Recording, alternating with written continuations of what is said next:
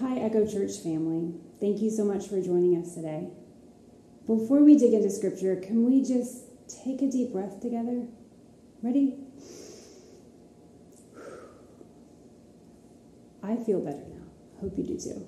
I just wanted to start with that because clearly we've all had things that have probably caught our breath in the last couple of days, couple of weeks, couple of hours, because it's a strange time that we're in right now. We're not meeting together, and that's unusual, especially in the spring. There's no snow on the ground to prevent us. It's this thing, this unknown that's out there, this health concern. And so while it was hard to decide not to meet together today, we wanted to do everything we could to be safe. And our leadership wants to protect all of us, all of our families, all of our loved ones, people we come in contact with. And so we thank you for joining us here instead today. And it's a strange time, isn't it? I've never experienced anything like this before, and you may not have either. But in the midst of all this, I hope that what you're not feeling is overwhelmed by fear. And that's our topic today. What's so fascinating is that we've been going through the book of Acts together in our series Behind the Scenes, looking at the way the first church began. And the actual scripture that we were scheduled to study today is so fitting. It's looking at the way a community responded in fear. And it just felt like it was something that God brought to us at this time. And it has some great things for us to think about. Before we dig into there, it's going to be Acts chapter 19. If you want to head there, I'll just chat a little bit about its history. We've been looking at how the church first began. And Paul was one of the church leaders who was headed out to other churches in other cities to begin new churches, actually, to tell people about Jesus. And he would meet with people, Jews and Gentiles, and try to tell them the good news of who Jesus was and what he did for our lives through his death and his resurrection. And so he has been going about and trying to encourage believers and make new believers. And at this point, in chapter 19, he finds himself in Ephesus. Now, Ephesus is located on the Aegean Sea in what we would know as modern-day Turkey. And Paul spent about 2 years there. And during this time, he had discussions about people getting baptized. God did miracles through Paul during this time, and people were healed. We also find out that certain people turned away from sorcery to become believers. And in doing so, they gave up their livelihood and even burned very expensive scrolls, which were a part of what they were doing, practicing before, just to come to Jesus. So it's been a bit of a great revival in this city to see people come and follow Jesus. But this was disturbing to some people who already lived in Ephesus. And we're going to dig in, starting with verse 23. And you might notice, if you're there with me, that this section has called a riot in Ephesus. So already we're seeing this is going to get interesting. Let me read for us. Verse 23 says, "About that time there arose a great disturbance about the way." Now, if you remember, the way is what they were calling Christianity at the time. Let's keep going. "A silversmith named Demetrius, who made silver shrines of Artemis, brought in a lot of business for the craftsmen there. He called them together, along with the workers in related trades, and said, 'You know, my friends, that we receive a good income from this business. And you see and hear how this fellow Paul has convinced and led astray large numbers of people here in Ephesus, and practically the whole province of Asia. He says that gods made by human hands are no gods at all. There is danger not only that our trade will lose its good name, but also that the temple of the great goddess Artemis will be discredited, and the goddess herself, who is worshipped throughout the province of Asia and the world, will be robbed of her divine majesty.'" This is an interesting story. You see, Ephesus was the center of worship of the goddess Artemis. And in fact, the temple for her there was so amazing, so beautiful, it was considered one of the 7 ancient wonders of the world. So most of the city of Ephesus, I'm going to have a hard time saying that this morning, most of the city of Ephesus was dedicated to the worship of Artemis and also to the travel industry. Tourists would come in, not just touring, but religious practices. Of course, some people would just come to see how amazing the architecture was, just as we would tour cities today. And other people came with religious specificity to come and worship the goddess there. And you can imagine, here's a craftsman, Demetrius, and what does he do for a living? He makes replicas of this temple of Artemis to sell to people so they can have their own version in their homes. Now, as you can imagine, if your entire industry is built on hospitality, is built on, focused on worship of this goddess, and everybody's coming to your city for one thing, and then in comes Paul, who is saying, hey, Jesus is the true God, Yahweh God is the true and living God, do not worship these false gods. That is changing an entire city's trajectory. And Demetrius is not only has a problem with, hey, you're affecting my living. The more people who follow Jesus, the less people will buy my products. But he also told his fellow craftsmen, you know what? We've gained quite a reputation here. We are considered well-to-do because of the money we make, and we have some social standing. If this changes, it's not only our finances, but also our social status that is affected. And then he continues to drum them up and say, our entire city will fall apart. Do you hear the fear here? Can you relate right now? Right now, in our country and other places around the world, people are concerned. Not just because we're worried about our health, but there's a lot of people whose livelihood is dependent upon how we go out and about, how we interact, how we travel. These are people's jobs on the lines, and our whole lives are now a bit of a question mark. So we can truly relate to the fear that these people in Ephesus were dealing with. But as we could say, we foreshadowed that there was going to be a problem when this happened. How did they react to fear? Let's find out. Verse 28 through 34. When they heard this, Demetrius' words, they were furious and began shouting, "Great is Artemis of the Ephesians!" Soon the whole city was in an uproar. The people seized Gaius and Aristarchus, Paul's traveling companions from Macedonia, and all of them rushed into the theater together. Paul wanted to appear before the crowd, but the disciples would not let him. Even some of the officials of the province, friends of Paul, sent him a message begging him not to venture into the theater. The assembly was in confusion. Some were shouting one thing, some another. Most of the people didn't even know why they were there. The Jews in the crowd pushed Alexander to the front, and they shouted instructions to him. He motioned for silence in order to make a defense. But when they realized he was a Jew, they all shouted in unison for about 2 hours, "Great is Artemis of the Ephesians." This was truly a dangerous situation. Can you imagine? Can you imagine that this fear has now turned to anger, has now turned to a gathering? People didn't even know what was going on. We've seen what happens. You've seen news footage when groups of people are out of control, or they're all focused with such anger or fear. It's a dangerous situation. And if you notice, Paul's ministry friends got dragged along. 2 of them are named, and they were dragged right along with the crowd. So Paul wanted to go there. He wanted to rescue his friends or stand up for them or speak and try to do something for the crowd. But the other disciples said, "Pull back." Who knows why that they said this? Were they worried for his safety? Were they worried that he would just make things worse? Did they trust that the things would calm down on their own? Safety was an issue. You know, at times like we're facing right now, you're going to look back and you're going to question. I spoke with someone today, an Echo family member, who just thought, was I prepared enough for a situation that we're facing right now, with people being quarantined, with social distancing, all because of this virus? And this person said, I just wonder, was I prepared enough? You're always going to be questioning whether you've done the right thing. Should you keep pushing forward? Should you pull back? Should you be taking a risk right now?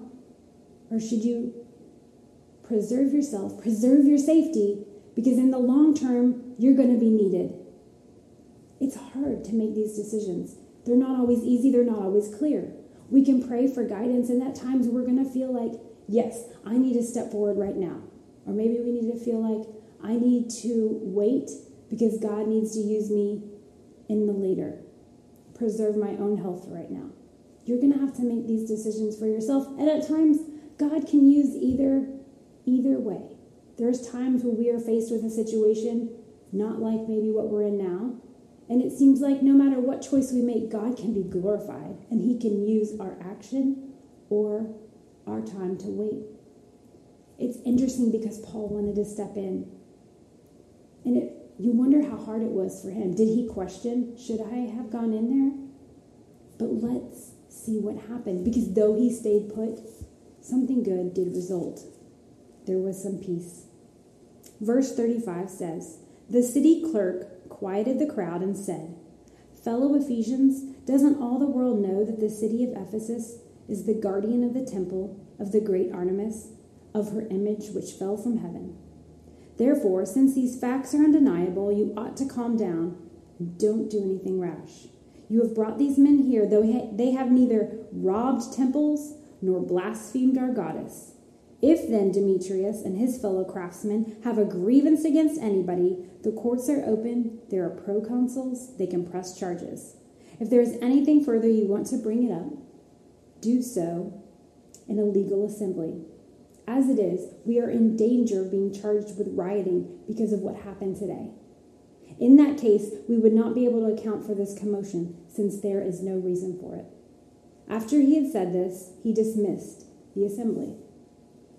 I find it interesting that a resident, one of their own fellow Ephesians, said, hey, you need to calm down.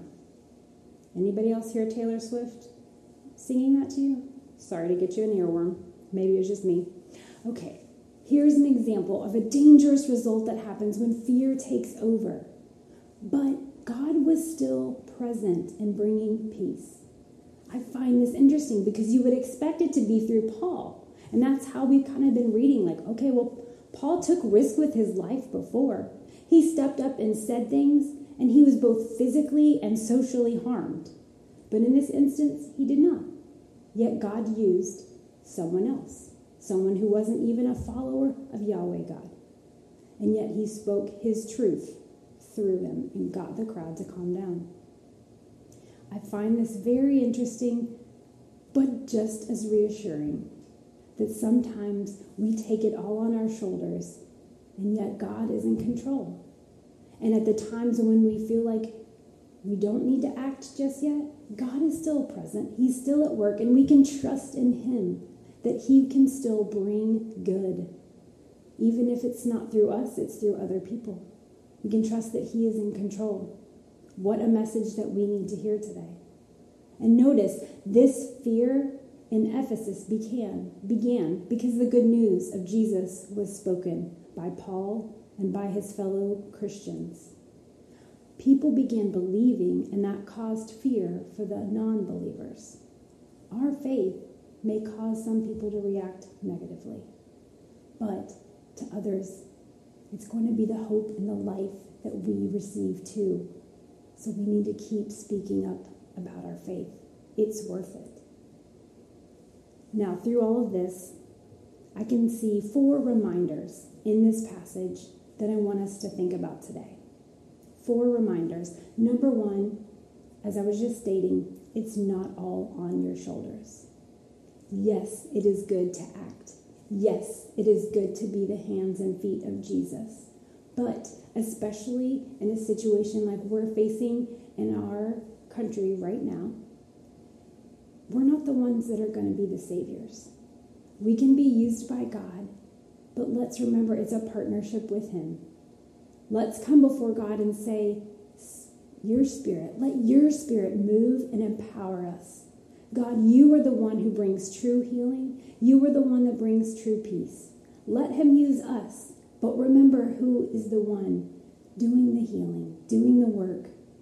doing the salvation. That's from God.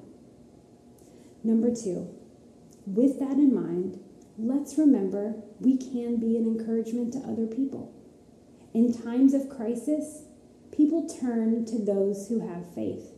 And you might find that friends of yours, family members, who may not talk about God at all, who may scoff at religion or church, but they might be coming to you right now because they sense something in you, some faith, some firm foundation, some hope. And so I pray for you that you can be an encouragement to them. Dispel their fear. Keep bringing up Jesus' truth. Show the love and the trust and the hope you have in God, in Jesus, in His Spirit. And you will be a great encouragement to them. Pray for people who are scared. You can be there for them. Number 3, I want us to remember how connected we all are. Because we're connected, everyone matters.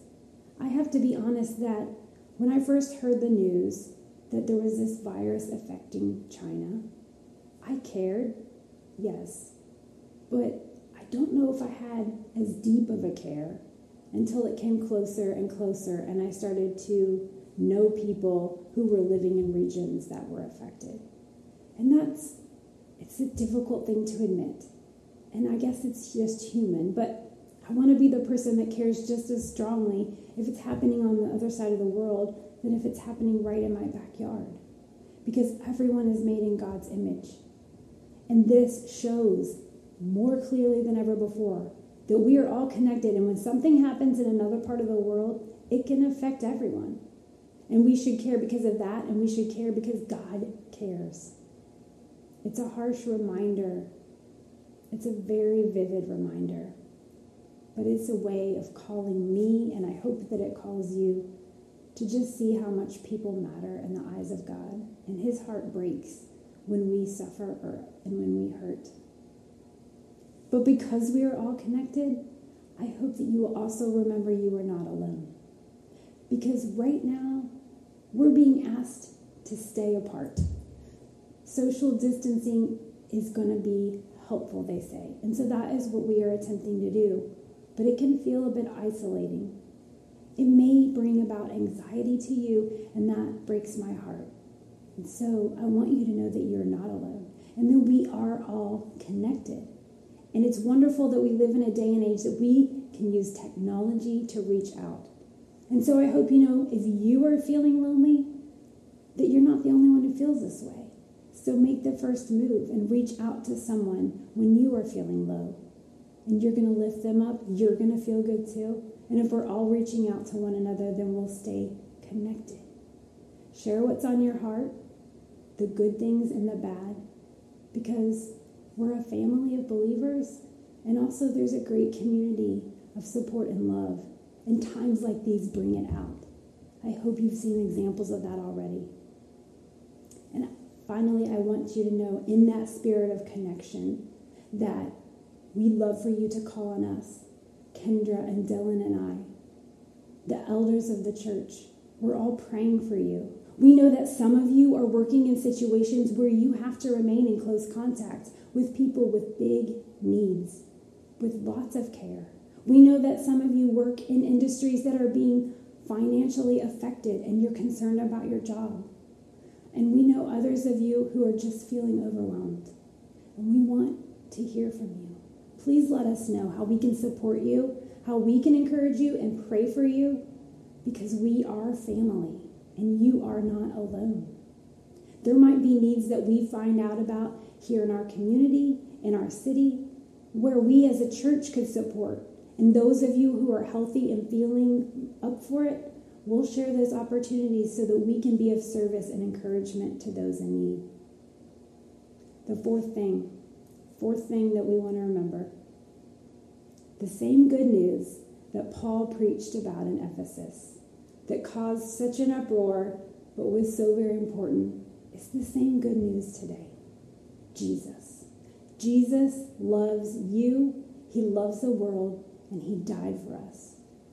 He died, He lived first, and then died, and then rose again and lived some more in order to save us. because he loves us, in order to bring about God's salvation and also to demonstrate every bit of God's love, to come in human form, to be one of us, to live among us when we cry, when we laugh, and when we're afraid. He knows how that feels. He wanted to feel that and experience that, and he did it for us. That good news never changes. And when we're on our best days, or when we're facing our biggest fears, Jesus remains with us and for us, and his love will not stop. Don't forget that. Let's pray together. God, these are strange times. These times can bring fear, and we know that you provide peace and hope. God, please take our fears. Show us what is true and right. Show us that you are in control. Remind us that we can lean on you, go to you, and that you hold all things in your hands, and you work all things for your good and your glory. We give you our lives. We ask for your guidance and your strength. It's in these things we pray. In Jesus' name, amen.